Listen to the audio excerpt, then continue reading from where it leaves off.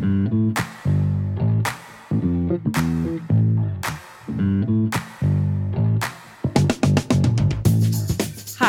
you're listening to the OmniTalk Fast Five, brought to you in partnership with Microsoft, the A&M Consumer and Retail Group, Takeoff, and Sezzle. The OmniTalk Fast Five podcast is the podcast that we hope makes you feel a little smarter, but most importantly, Chris, a little happier each week too. It's my favorite part every week. Today is February 10th. I'm your host, Ann Mazinga. And I'm Chris Walton. Finally back in the studio together. Yes. And we are here once again to discuss all the top headlines making waves in the world of omnichannel retailing this week. Chris, I got to kick us off right away with a retraction. I'm very disappointed in this, actually. I know. Yeah. I made a mistake last week. Yes, we did, especially for you, the like grammar police. Mhm. Lee Sherwood Esmond, loyal listener, brought to our attention that we incorrectly used the state abbreviation for Alaska instead of Arkansas when we were talking about the Walmart store the new test store they're doing there. So Chris, do you have a few words you'd like to say I do. to the audience? First, I want to apologize to the audience for those listening. I mistakenly used the abbreviation AK. It's 100% my fault. It's AR. I was the editor in charge of proofing that. And, unfortunately, I just can't find good abbreviation help these days. And there's labor shortages and supply chain issues in state abbreviations right now. There really is. But Ann, I'm going to put you on the spot here too, because it's not that easy of a task actually to know all the abbreviations. Sure. So real quickly, what is the abbreviation for the state of Iowa? IA. Okay, maybe it is easy. All right. I worked in news for a while, Chris. That was something we had to make sure we got right. All right. Well, let's get to the news this week. In today's Fast Five, we've got headlines from Aldi, Starbucks, more instant delivery headlines, and we're going to end with a discussion on ghost kitchens at malls, particularly Simon Properties malls. But first, we're going to take off with Domino's Pizza stealing the top spot this week. Oh, yes. All right. So headline number one, according to Fox Business and the Associated Press, Domino's is offering a $3 tip to customers who are willing to come in and pick up their own pizza. So the program will run until May 22nd, and here is how it works. So online carryout customers are eligible to receive a $3 coupon for a future carryout order placed in the following week. And the move comes just in time for Super Bowl. Now, Chris, I tried this out last night. I saw that. But I would like to hear your thoughts before I give the audience my opinion on this. I'm going to make this really quick because I saw that you put that video of your experience online last night. Yes. When I woke up this morning, it was the first thing in my feed, and I was like, ooh, this is spicy. I like it. It's like pepperoni in my feed. All right.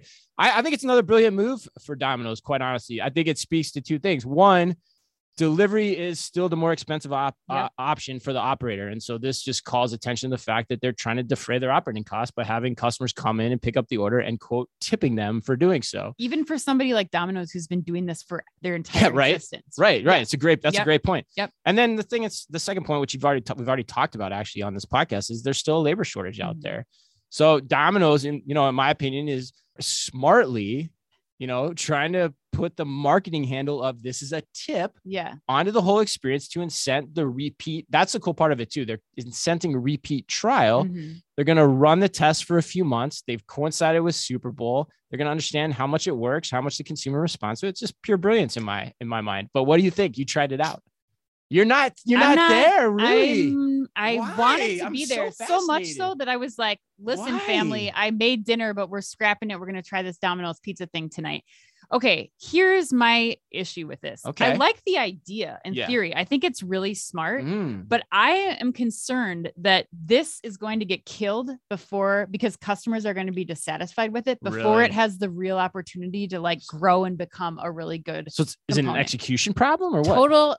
Total execution problem. So good idea, but bad execution. Domino's Pizza is still too affordable a pizza that $3 is not an incentive enough for me to get out of the house, go drive to my carryout, pick it up and leave it, especially because you have to use that coupon within not even within the week. My issue with this is Domino's, you are immediately seeing the benefit of me coming to pick up the pizza. I should be incentivized as the customer immediately by getting that $3 off. And that's the problem for me. So I agree with that. Actually, I'm glad you brought that up because that was the one thing I was curious about when I read the fine print of this, which I think is important. That's why we do what we do. Yep. Is that the whole fact that I had to use it again next week kind of bothered me. Like, totally, I'm doing the work to defray your operating costs. Yep. And you're penalizing me and making me wait a week. And you're saying that pissed you off because that made it not worth it for you. Totally. It makes the whole problem or the whole program, I think, not worth it for me. It's just at the end of the day, it's just another crappy coupon that you get in the mail or, you know, in the local newspaper that's really not benefiting me.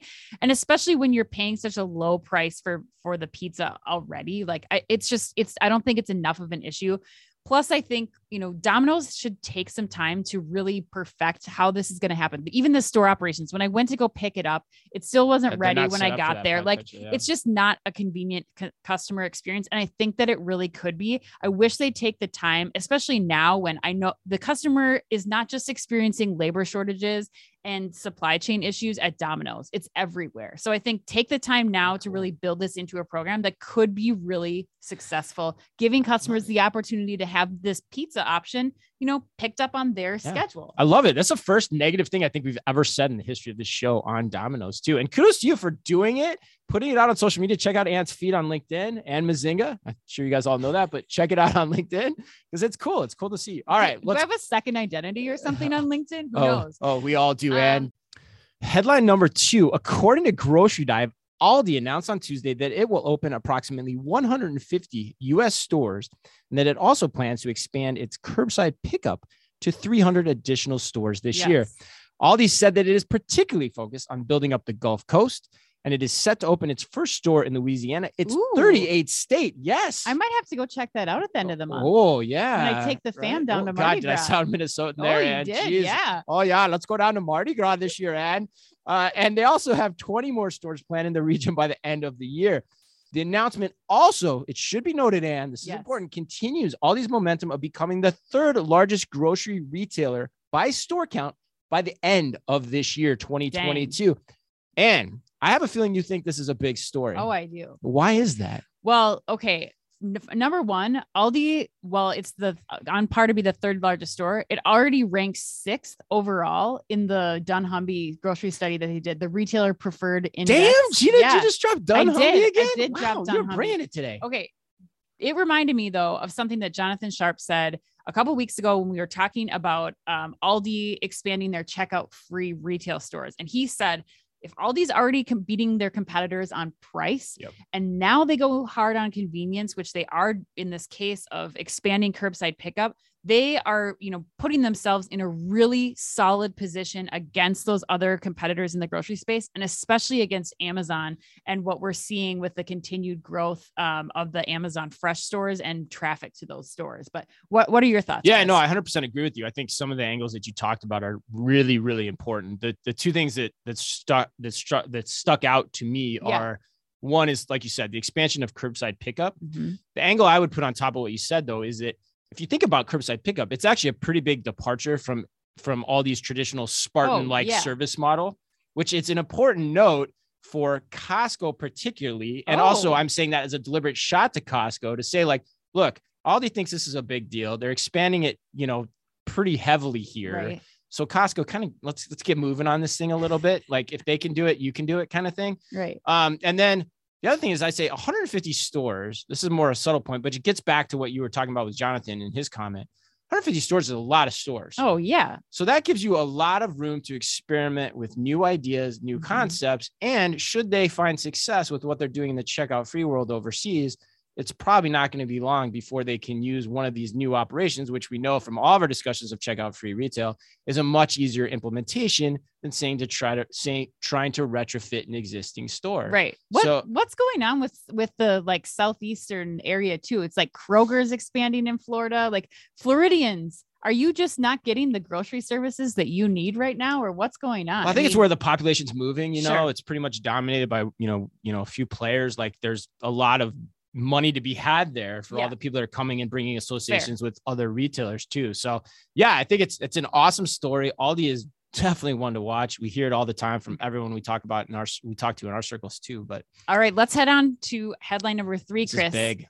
So headline number 3 is that Dave Jameson at HuffPost is reporting that Starbucks may have fired several workers in Memphis, Tennessee, who are part of the growing unionization effort surrounding the company. Now, listeners, pay close attention because there's a lot of detail here. So first, the Starbucks Workers United said on Tuesday on Twitter that the company had canned, quote, virtually the entire union leadership in Memphis, end quote, calling it a case of retaliation for their union support. Now, Reggie Borges, who is the Starbucks spokesperson, replied saying that the company did not fire workers for organizing, but instead for violating safety and security protocols. He said that those were that the workers opened the locked store after close of business without permission and let non-employees in. So now we have Richard Bensinger, who's a longtime organizer involved in the Starbucks unionization campaign, said on Twitter that the workers were fired for, quote, talking to local TV reporters in the store, end quote. Yeah. One more thing. So it gets saucier even more. This is like a retail telenovela. Yeah, this is crazy. So then Nikki Taylor, a shift supervisor at the store, said in a statement through the union that she was, quote, fired by Starbucks today for policies that I've never heard of before, end quote. She also called the firing a, quote, clear attempt by Starbucks to retaliate, end quote. Now, Chris, as if this headline wasn't heady enough. This is also where A&M is going to put you on the spot, Chris. So Chris, A&M wants to know, labor unions, given all of this discussion with labor shortages, minimum wage pressure, and the looming threat of automation, how should people be thinking about the friction between Starbucks and their biggest union in Memphis? Whoa. Okay. Well, all right. Wow. Well, I think they've got to be taking this really seriously, in my opinion. Yeah, I think this is a big deal. And I say that from two perspectives. I say that one as a historian, for those that don't know, right? Wait for it. But this headline was already long enough. We can't get too far into history. This is important. And I was a history major in college, believe it or not. Yes. And one of the subjects that I studied was actually labor history. It was 18th century labor history. Oh my God. The great Professor Karen Soslak. I'm sure she's not listening. Probably has no idea even of this program. But yeah, it was a core tenet of what I learned at school. The second piece of this is I was actually district manager for Target and store manager for Target. So I have some experience to this. And so I can see both sides of the argument that Starbucks is saying, because if what Starbucks is saying is true, that's definitely grounds for firing people, because that's probably outside the policy and it's probably written somewhere. Whether it's explicitly stated in the training is another thing. But at the end of the day, what I think this speaks to, and A&M gets to it in their question, is there's a lot going on right now. You've got being a frontline worker at a retail operation is not a job that people are wanting to do as much anymore. Hence, there's a labor shortage. And meanwhile, in the backdrop, all the HQ headquarters fat cats, and I call them that particularly for a reason, are reaping the benefits of all the work they're doing day in and day out. You look at, all the stories in the media of just the earnings that these companies are bringing home, the stock prices, bonuses. They're getting rewarded on the backs of these workers' efforts. And I think the workers that are still there who haven't gone and resigned through the Great Resignation are saying to the world, like, we want some of that back. And I think they have every right to try to claw that back and to take the steps to do that. And so I think where there's smoke, there's fire. And I bring up the historical analogy because it feels a little like what's happening now to me is what happened after the dawn of the Industrial Revolution with the railroads. The railroads, the oil companies, they got fat. They pissed off the workers, and the workers united. And that gave us the labor union movement that we still have today. And so I think that's now happening with tech. And I think it's quite likely, given the continued proliferation of tech with automation, that you're going to see more and more of this. We've seen it at Starbucks in Buffalo, in addition to Memphis, Alabama, and unionization efforts with Amazon in their warehouses. It's going to keep happening. And so I think retailers need to be more cognizant of this than ever before. That's my take on it. And Chris Walton will be available on a PBS Frontline special tonight on the labor shortages of 1800 and how the railroad workers unionized. There'll probably be an article comparing it. If I had time, I'd probably go into very explicit ties of the two things. But well, not to make light of this, because I think you're right, Chris. You do bring up some really good points about pandemic employees and really, justifying their request for safer working environments and higher pay, which is what they're being asked to do, especially when the jobs that they're faced with are not just the typical tasks of running and operating as a Starbucks barista here, but enforcing mask mandates, dealing with confrontational customers because of those kinds of things. Like, there's a lot going on, especially from the last year.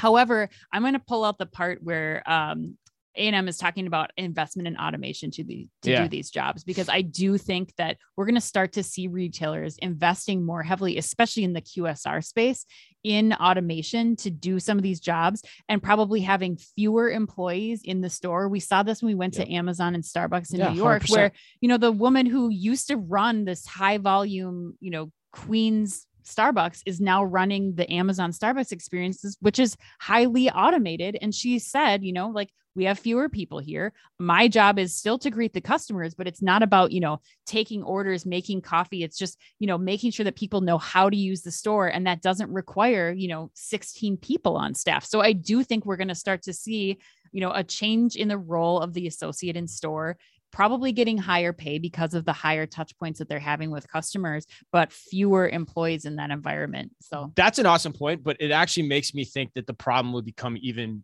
more pronounced. Really? Yeah. Because if you start, you're right. The automatic solution the retailers are going to deploy is more automation. Mm-hmm. The workers that are left, which there still will be, yes, are going to get more frustrated.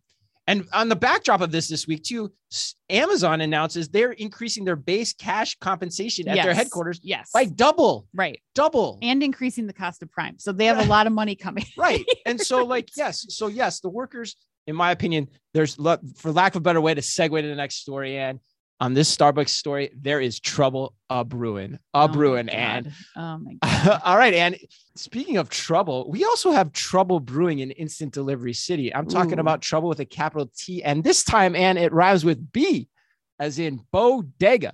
According to CNBC. That was really, it's a Music Man reference. You don't know the Music Man? No, I don't. Oh my God. That was a stretch. Oh, we got trouble. Listeners, please right stay here in with River us. City. Stop singing. It starts Chris. with T, it rhymes with P, God. and it starts with, and it stands for pool. Let's go. All right. I don't think, all right. According to CNBC, some elected officials and small business leaders worried that delivery startups could eventually push out bodegas and corner stores. Critics are trying to use zoning rules to curb the growth of instant delivery firms and their dark stores throughout New York City. And do you think the bodegas and the local officials have a case here? I can understand what they're saying. I think it makes sense. You're hedging, though. I would be frustrated as a bodega provider because you got more competition in the space. But look, I don't think this is an either or situation. We're not talking about like Blockbuster and Netflix, where like all of the blockbusters are going to be completely obliterated and turned into like, restaurants or something in the next 3 years. I think that convenience, as we know, does not always mean 15-minute or less delivery. It means getting something reliably on my own time. And I think that the bodegas will still serve a purpose in conjunction with these instant delivery providers. And I'm curious what people like. We hear a lot of complaints from the people, in these neighborhoods that are rallying support around, creating these special requirements for the instant delivery providers. But would you rather have a vacant storefront, or would you rather have a dark store? Like, you get some benefit of it. I guess that's my question. Like, what would you prefer in this age of, lots of vacancies? Wow. See, I think I disagree with you on this. Okay. Yeah, I do. What are your thoughts? Well, I think I think you have to take this story really seriously. You're starting to see kerfuffles around this startup. You had also in the Netherlands this week, two cities, Amsterdam and Rotterdam, put moratoriums for an entire year on the building of any more dark stores for this same reason. Yes. They're concerned about it. The reason I say that I kind of disagree with you is, it's going back to what we said about the last story too, is Starbucks is like, I get your point about these are new businesses, but the people that are going to reap the benefits of that are the tech companies that are running automated facilities. Yes, they're saying they supply jobs. I agree. And yes, there will still be some bodegas around, but there's going to be a lot less over time. Yeah. And so the question, and here's the other wrinkle to this that I think is important that I was thinking about last week. What if the VCs are wrong? What if the VCs spend 10 years super funding this business to the point of, 20, 30, $50 billion, sure, subsidizing the deliveries to the point where people just start using them because they're free, like has been claimed by the Wall Street Journal last year.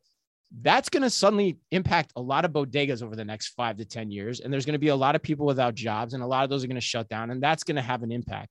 Now, the VCs could be right. In fact, I think they might be. And so either way, you get to the same point to some degree here. Either they're right and they're gone, or they're wrong and takes a while to learn that they're wrong because you can't make money on it potentially.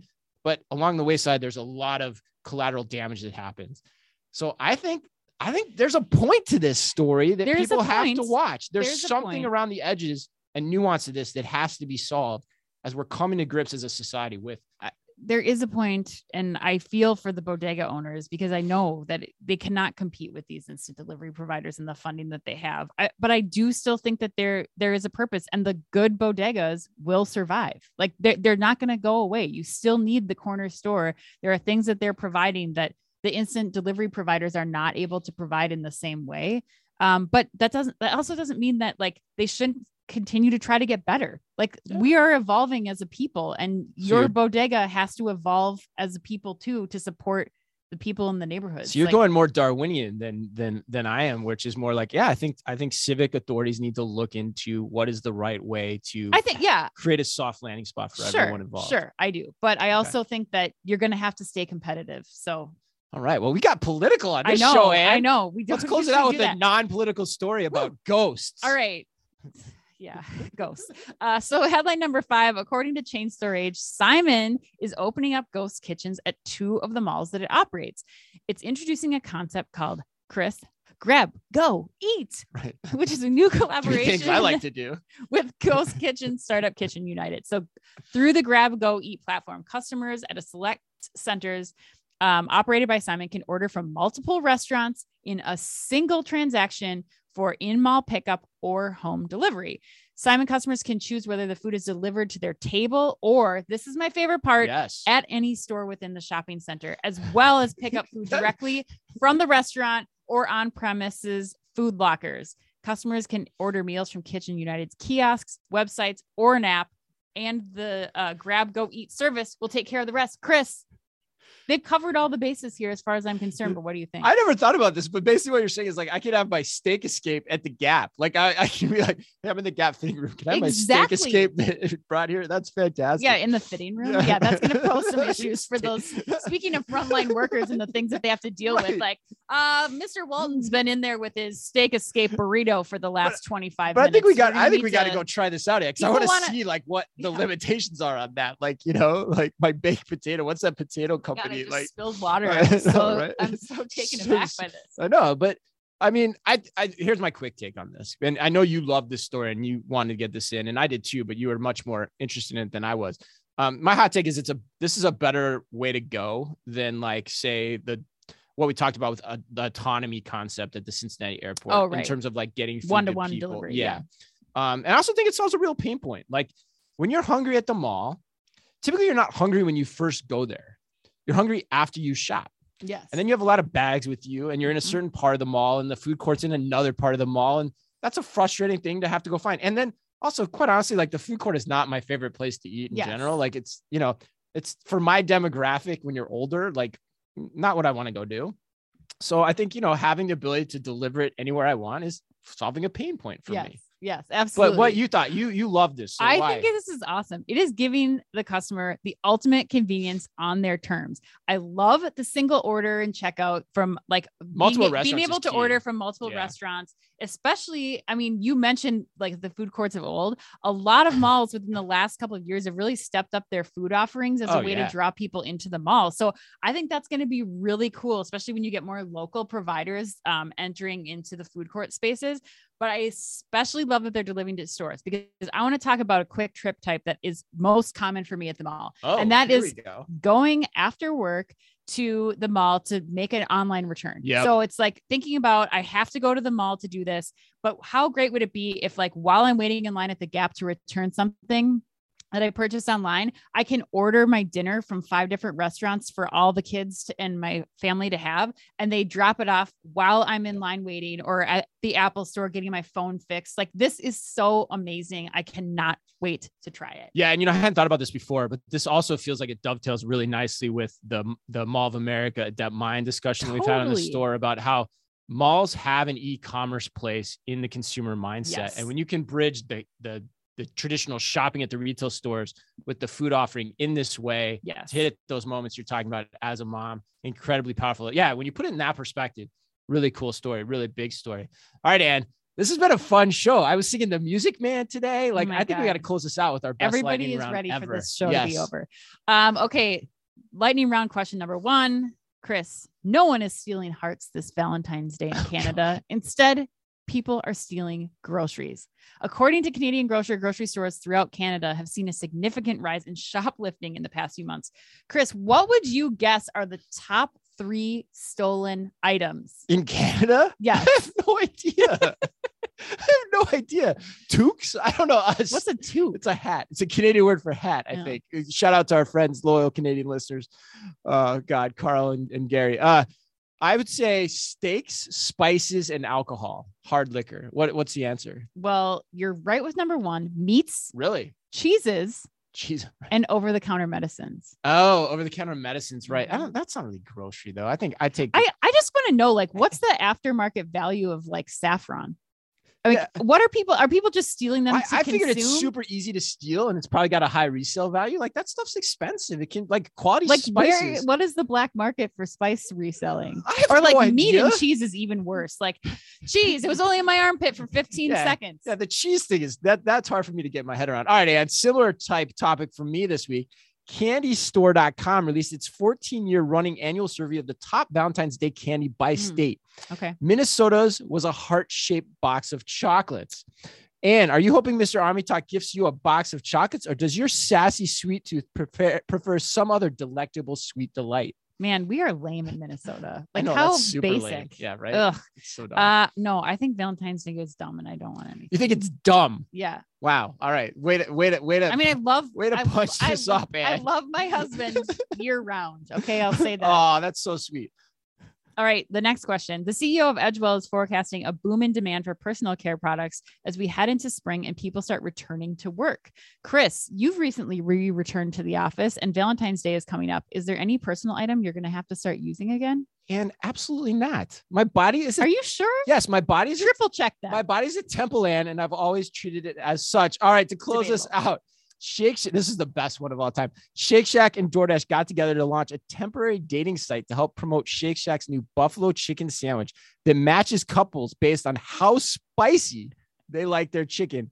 And I'm curious where you fall on that scale. Are you Tennessee hot or just good old fashioned plain and extra crispy? Oh my God, you already know the answer to this one. Of course, Tennessee hot, obviously. If you say if I was dating again, if I don't like spice is something that you say, you are not my kind of partner. That's true. Yeah, right. Immediately eliminated. It's a good point. I wonder if that's how it works. That's fascinating. I don't like spice. I don't like spice. Yeah.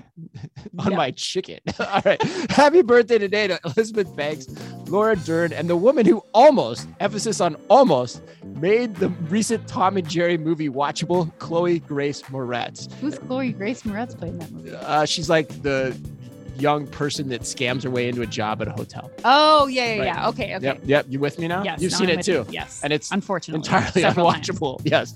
Colin Jost, not a good star turn for you. Better on the Amazon commercial with ScarJo. Yes, right. And remember, to close up this great show this week, if you can only read or listen to one retail blog in the business, make it OmniTalk. Our Fast Five podcast is the quickest, fastest rundown of all the week's top news, and our twice weekly newsletter tells you the top 5 things you need to know each day, and also features special content exclusive to us and just for you. And it fits all within the preview pane of your inbox. You can sign up today at www.omnitalk.blog. Thanks as always for listening in. Please remember to like and leave us a review wherever you happen to listen to your podcast or on YouTube. And of course, as always, be careful out there. The OmniTalk Fast 5 is a Microsoft-sponsored podcast. Microsoft Cloud for Retail connects your customers, your people, and your data across the shopper journey, delivering personalized experiences and operational excellence. And is also brought to you in association with the A&M Consumer and Retail Group. The A&M Consumer and Retail Group is a management consulting firm that tackles the most complex challenges and advances its clients, people, and communities toward their maximum potential. CRG brings the experience, tools, and operator-like pragmatism to help retailers and consumer products companies be on the right side of disruption. And Takeoff. Takeoff is transforming grocery by empowering grocers to thrive online. The key is micro-fulfillment, small robotic fulfillment centers that can be leveraged at a hyper-local scale. Takeoff also offers a robust software suite so grocers can seamlessly integrate their robotic solution into their existing businesses. To learn more, visit takeoff.com. And finally, Sezzle. Sezzle is an innovative buy now, pay later solution that allows shoppers to split purchases into 4 interest-free payments over 6 weeks. To learn more, visit Sezzle.com.